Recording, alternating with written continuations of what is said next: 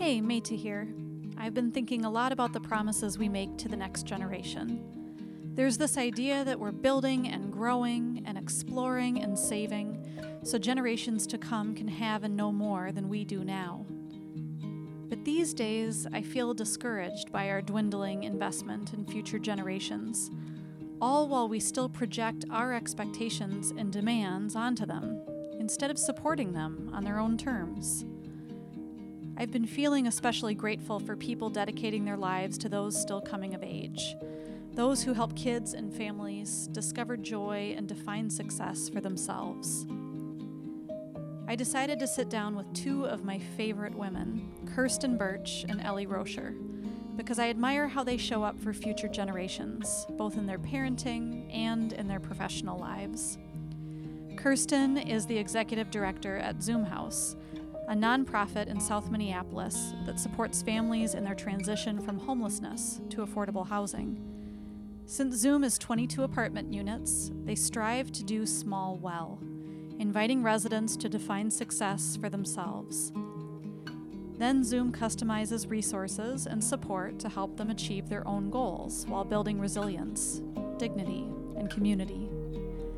Kirsten is at the heart of this work, all while raising three brilliant and beautiful kids of her own. Ellie is an author and educator.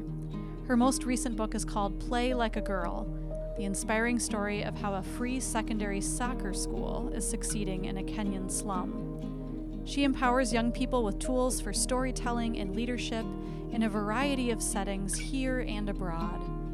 The high schoolers at Bethlehem Lutheran Church Twin Cities know Ellie as a staff member, a mentor, a trusted adult who challenges them to build empathy for the wider world. I love the way Ellie talks about incarnate and human bodies, especially in relationship to her two young sons. I know that Kirsten and Ellie come from strong, close-knit families who nurtured their safety, their dreams, and their independence. So our conversation began there.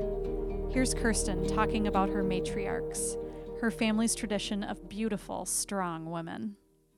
My grandmother lived through integration. My grandmother, her mother, was fleeing the South. Then my grandmother was fleeing the South. And so they came here in a time where they were just trying to make it.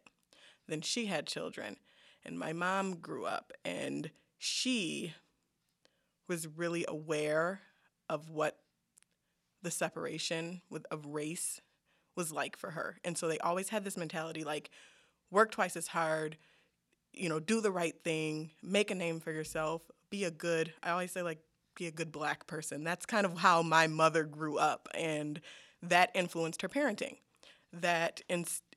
What she taught us was you do have to work harder. You have to be careful about what you say and what you do because you're being judged in a different way. You have to be quiet.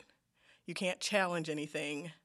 And she wanted us to be successful, but she wanted us to do it quietly. And so then here I come.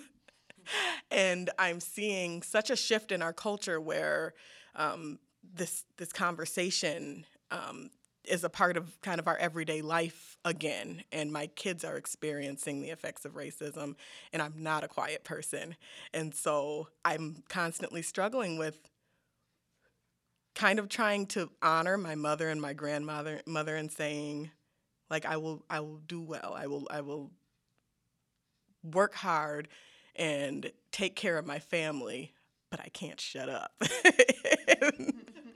and then give my children what they need and tell them that you don't have to be quiet. You can speak up. You can challenge the status quo, and you can say this is wrong and we're going to do something about it.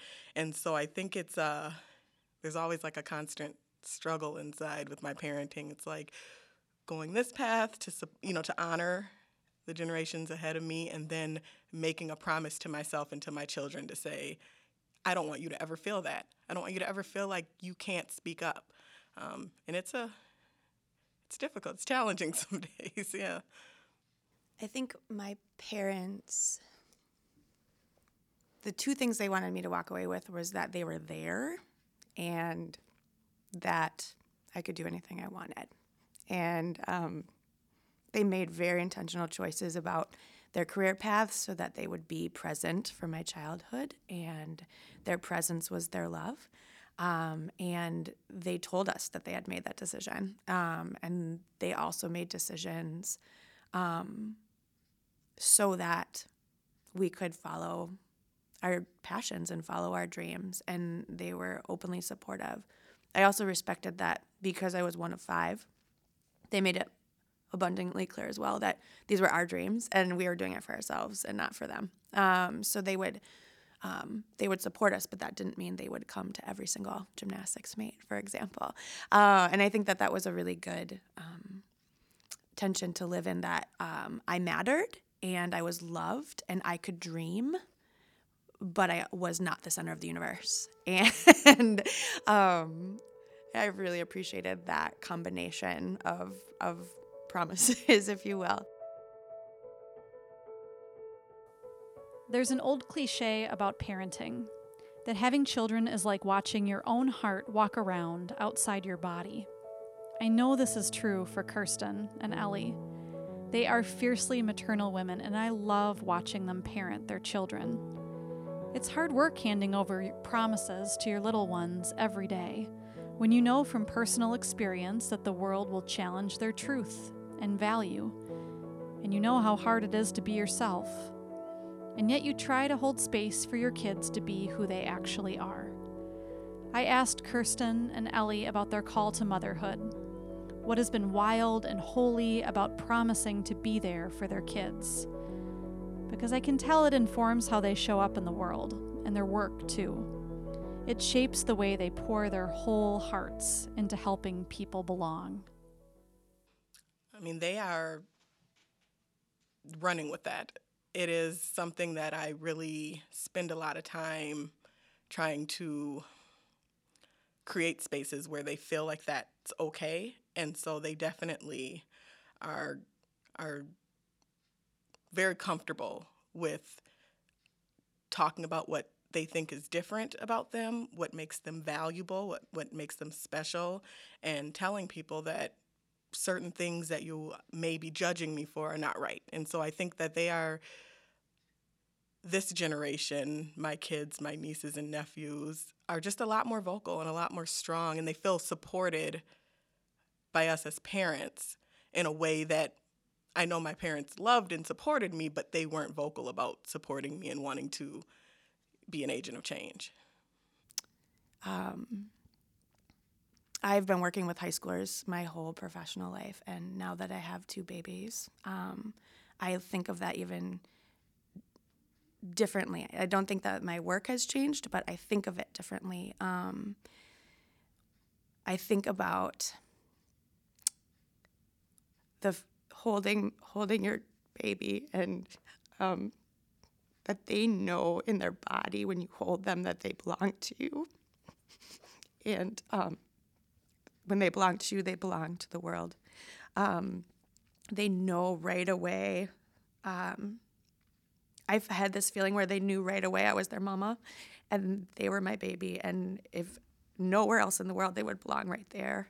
And that bodily knowing, that like eye lock soul exchange that happens between parents and newborns. Once we have that feeling, we just continue to desperately seek it out for the rest of our lives. And it can't always look like your mom holding you, but I see in my high schoolers, as they're brave and venturing out away from their families to expand their identity out into the world, that they're still desperate for that sense of belonging, that you are loved and you are welcome here.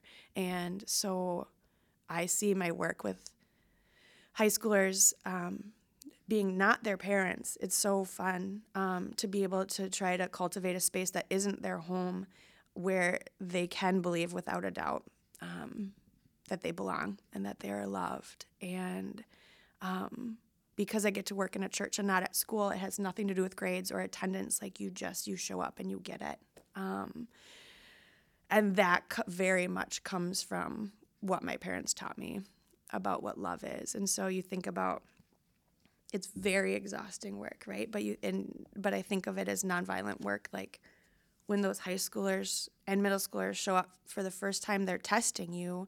They're watching how you're going to respond to the first kind of bizarre comment that is made, or how you will treat the person who maybe at school gets pushed to the side. And so I think of that as that same bodily love, where I take all the awkwardness and I take all the eye rolls and I take all the things being projected onto me, and I try to absorb it into my body and kick it back as love.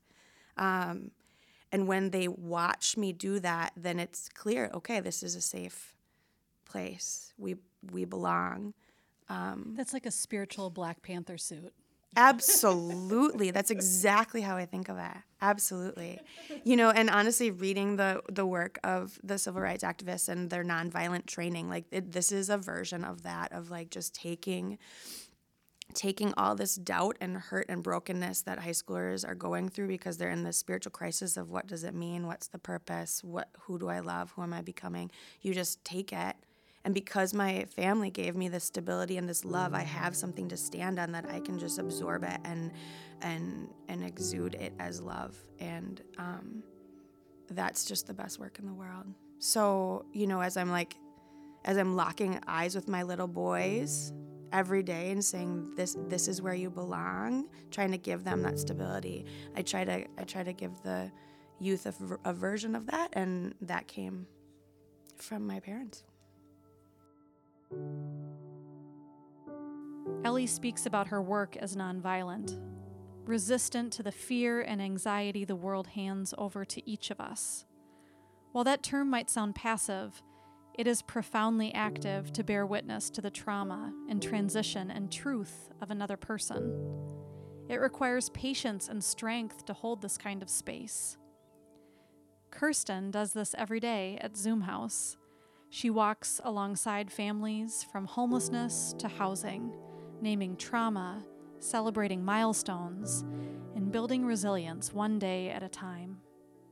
There have been so many times where I feel like we are in spaces that we're told we don't belong, in spaces where our voices don't matter. And so in my work through Zoom, I took that position and took that space with intention to say, of anyone that comes into this room to speak, you are the person that belongs here. You are the person that's leading this conversation.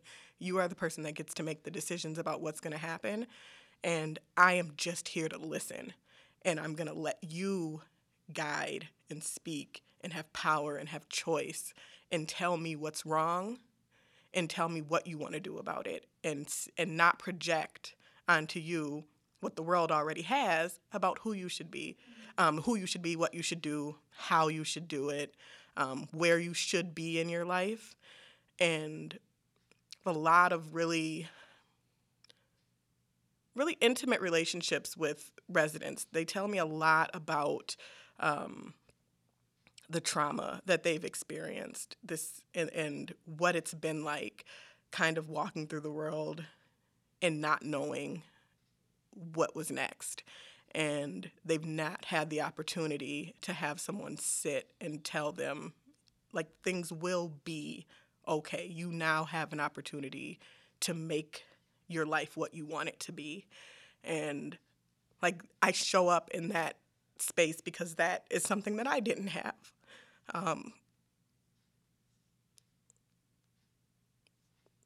There have been so many times in life that I've experienced, and I know that I hear through stories, that other people have just been shut down and told, no, you're not good enough.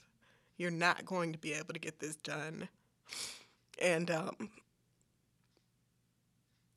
it really breaks your confidence in yourself. And I struggle with it a lot, and I know other families struggle with it, with wondering if even if they're saying what they're trying to say in a way. I hear a lot of, I don't think I'm making myself clear. I don't know if I'm articulate enough to tell you what I need. I'm absolutely, who better to tell me what you need than you?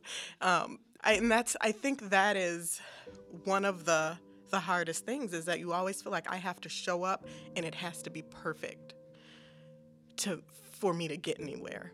And that's just not true. And it being instilled in me that there's no room for failure. It makes going through things so much more difficult. And when you feel like you have failed, then what's next?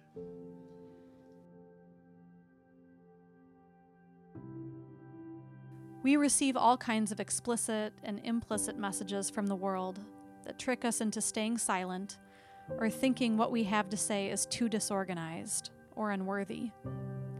It's hard to keep handing over these promises about love and value, dignity and grace in our work and relationships, especially on the days we struggle to believe them ourselves. Okay, so I'll start when I was a kid. I was a type A overachieving workaholic type, and I played the games really, really well. And one thing my parents told me was to do my best, and that was not the right thing in hindsight to tell me as a child, because I was so driven and so serious that you never arrive at your best. And so I was the kid who thought a 99% was a failure. And so that standard of perfection, I think women have a tendency to fall for because we're told, like you said previously, you have to be better than men to be equal. And you're speaking for all women, and you can't mess up. And you can't even lose it, right? Because like losing it is seen as being hysterical and being dismissed. And so that led to a lot of being wound very tight, right? And having completely unattainable expectations for myself, because the best is never a destination where you can take a breath. So one of the things I try to teach my young people is what good enough looks like and how to be savvy in the world and be a Renaissance woman who, chooses where she's going to put her power and what she's going to put her time into, and how to be at peace with okay or enough, right? I think the way that it started to shape in me is, as a kid, I tried to be a perfectionist because when I worked really hard and got really good grades, like I'd be eager to go home and show my parents these grades, and they were proud, but they were like, yeah, that's what you're supposed to be doing. Totally. There was never like totally, you're doing such a great job. Yes. And so it taught me I never was able to just live in the moment and be proud of myself. Yes. And that's something that I try when I'm working with families at Zoom or when I'm talking to my own kids. It's like, you did try hard, and this is the outcome, and this is beautiful, and this is great, and you did a great job. Like, it's just telling people that, yes, it's good enough. You did what you could do, and you can live in this moment and be happy with the work that you've done, because it doesn't have to compare to somebody else. Yeah. And there's just, for so many reasons, there's just so many people who it's a victory to just get through the day, right? Like right now, thriving is not an option, and there's not even such thing as like a trying and doing your best. It's just like you just got through the day, and it's so, I can swear, fucking exhausting. It's so exhausting that what we're asking human beings to do versus what they're up against. So, for example, I'm thinking I was at a book launch last week of Austin Harkey's Transforming. He reminded us that like the trans community, for example, like is not thriving. Maybe they're starting to become out, right? But getting through the day sometimes is plenty. It's scary. And I think just a Rolodex of youth went through my head of like for so many young people who don't have stable housing yet, right? Or are struggling with mental illness, these very real things. We're asking so much of them when literally just surviving through the day and like staying safe is a victory, right? And so then the work is helping to offer that stability and that safety so that we can move from surviving to thriving, that people can dream and even start to ask what more do they want than getting through the day. And tied to that is we do often have to spend so much time trying to meet those basic needs and help people make it through the day. And that is an issue in itself. Is that this is the baseline that anyone should be able to know where they're going to sleep at night, where they're going to get their next meal, and how they're going to stay safe. Yes. And the fact that we even have to do that work for anyone in our community is an indication of some bigger problems that we have. Yeah. I work a lot with my son's school and with my kids' daycare center, and specifically around trying to raise money to keep the access to the quality child care affordable for families. And once they get into school age, access to other opportunities or just feeling supported while they're in school is really important to me. And I say it's really unfair for a child that the quality of education that they are going to get is already predetermined for them based on their parents' address and their parents' income. Totally. But we always there's this dominant narrative that education and employment are the ways out. That's how you make yourself better. That's how you strengthen your community. But if I don't even have the same shot at a quality education as my counterpart, we've got to do some more unpacking. We've got to do some more work. Yes. And those are the types of promises that have been broken generation after generation because it's not getting better. Right. We're not closing that gap. And when you talked about your clients not feeling like they belong, they're not being heard. And so there's so many well-meaning folks in society who want to address that brokenness but have no idea how because they've never had a meaningful relationship with someone in a different socioeconomic bracket, for example, right? So your clients know what they need. They do. But there's so few people listening to that voice isn't affecting policy. So people might not inherently understand the connection between childcare and education and how complicated it is to start to really support some vulnerable folks in our society. But that's where I see the broken promises. So when I wrote this last book, Play Like a Girl, it's set in a slum in Kenya. And one of the things that I get excited about is every theme in that book is hyper relevant to our immediate context in Minneapolis, right? So for the slum in Kenya, girls are really struggling to even show up at school. So the question is, we all know that everyone does better when girls get to go to school. But we have to be asking that same question for Minneapolis of who is receiving an excellent education and who is not. Every child, that's a promise. Every child deserves access to an excellent education, not just a chair, right? But an excellent education. And that's absolutely tied to how their wider community is doing, how their parents are doing, what their housing situation is, where their meals are coming from, what does childcare look like, right? Do they feel safe? Can they do homework?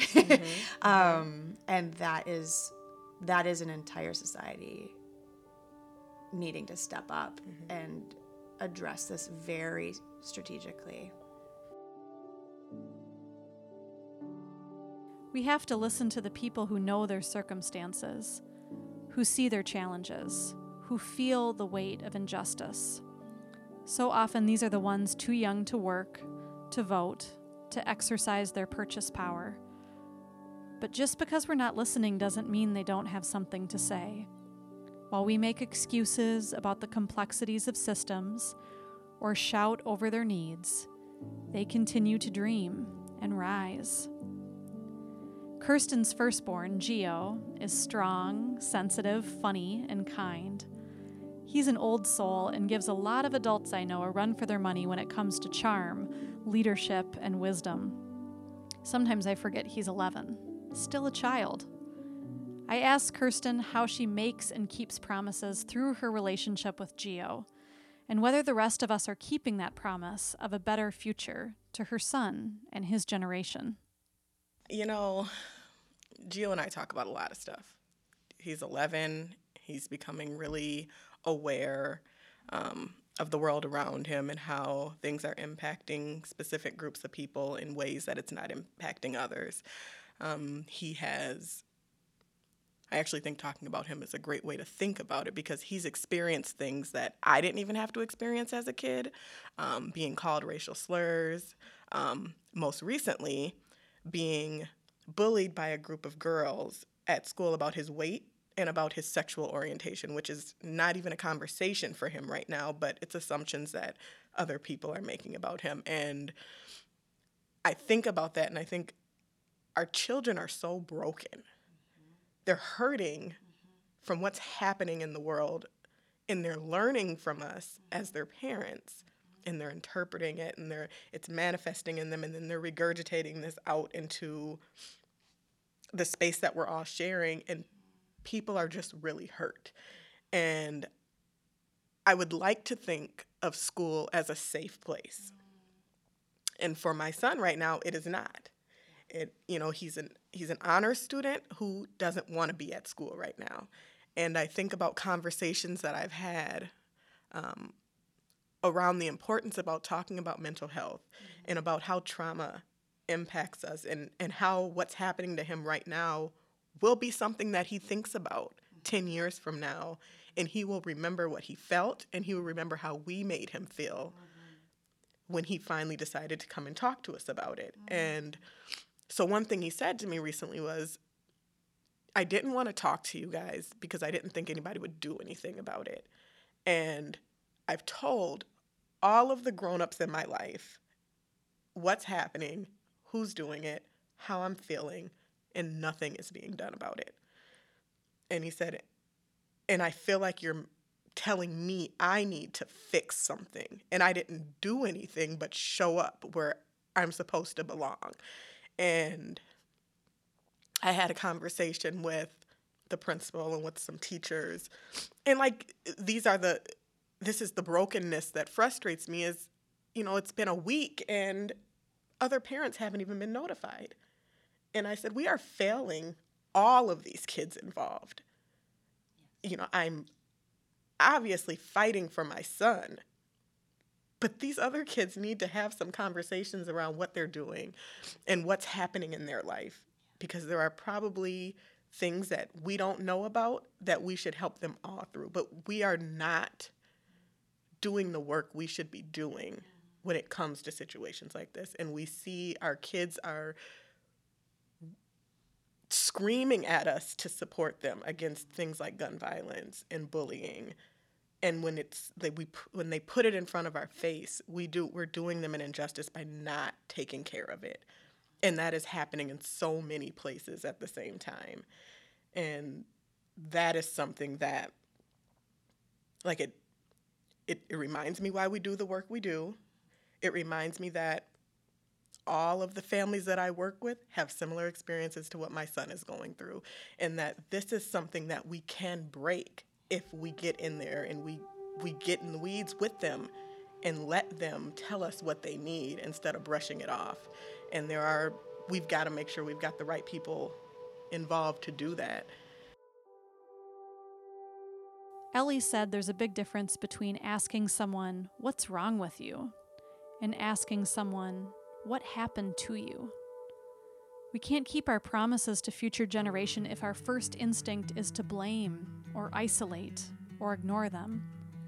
Trauma and brokenness are tangled up in all of our systems, our communities, our institutions, our unwillingness to change when we are privileged and comfortable. It's tangled up in our indifference, our excuses, in our hard pass on responsibility that is in fact ours.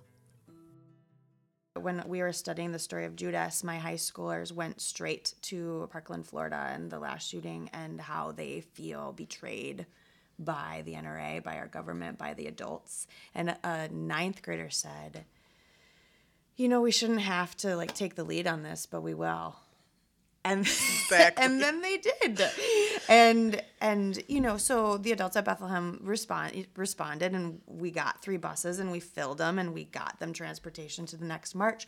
But then following that up by exploring with young people which young people are being listened to and which ones aren't, and what part of the gun violence conversation is being is getting attention and which isn't, and what messages that sends about who matters and who's listening, and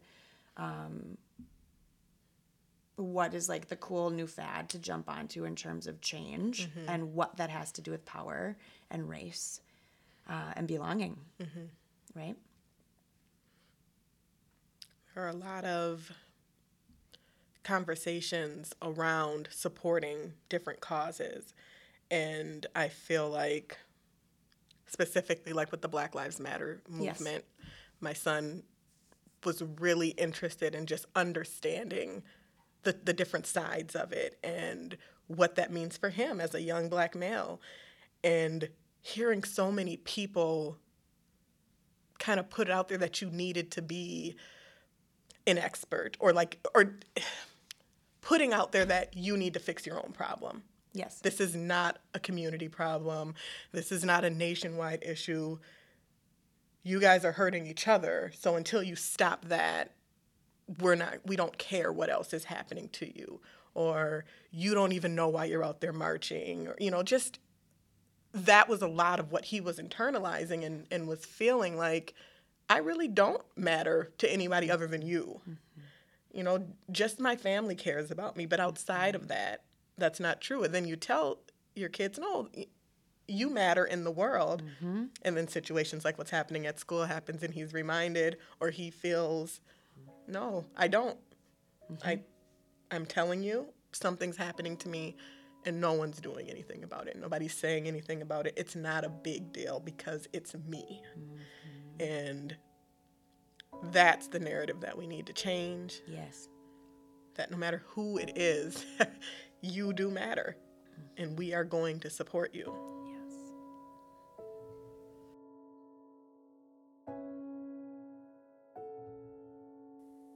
Maybe you feel both weary and tenacious, like these women. Maybe you weep and laugh in the same conversations. Maybe their voices sound familiar because you know what it feels like to fight for these promises, for their truth, for your value, and for future generations. In Genesis, God speaks the cosmos into being, one day at a time, and it is all called good. Then humankind is formed, and God says, "Oh, this is very good. You are very good." How far that message feels sometimes, because all this other shit is louder. Kids are watching where we put our energy, what battles we fight, how we take responsibility and keep promises, or don't. They are coming of age in a year of the Lord's favor, God's Jubilee, 50 years since the Civil Rights Movement. It's breaking through all over again, like it does. It's messy. It's not organized the way people in power want it to be organized. And it's not comfortable for those of us just waking up. Brené Brown's work is resonating with people, an invitation to be vulnerable. There's permission to be a hot mess, and all of this stuff is rising up, with echoes of the promise that God speaks in Genesis and still today. You are very good.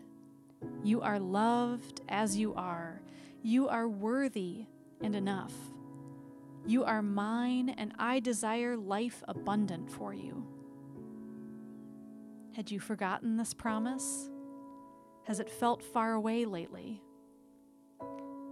I asked Kirsten and Ellie what promise they would speak to their childhood self if she were listening. I would say I promise you that you are enough.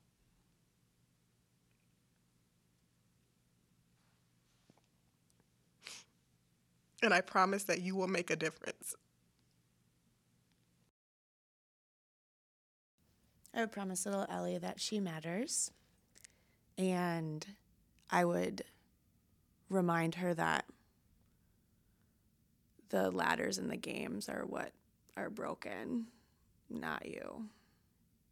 That the things you're going to try to get points for don't matter, and that's not your fault. That's the rigged system. That's the rigged game. And those are exactly the promises that you embody in the work you do with young people and families and your own children. So thank you for being God's promises in the world for the next generation. Sometimes it feels futile, but you are beautiful while you do that messy work. Thank you. Thank you.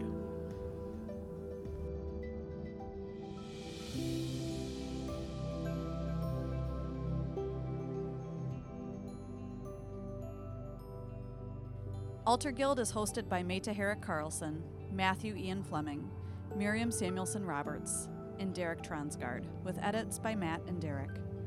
You can visit our website at altarguild.org, that's ALTER, and find us on Twitter and Facebook at /AltarGuild. To listen to more episodes or to subscribe, you can find us on iTunes, Stitcher, or wherever else fine podcasts are sold. And if you like what we're doing, please leave us a review on iTunes. Thanks for listening, and be sure to tune in next week for our next episode. In the meantime, go in peace, listen, love, serve, and altar.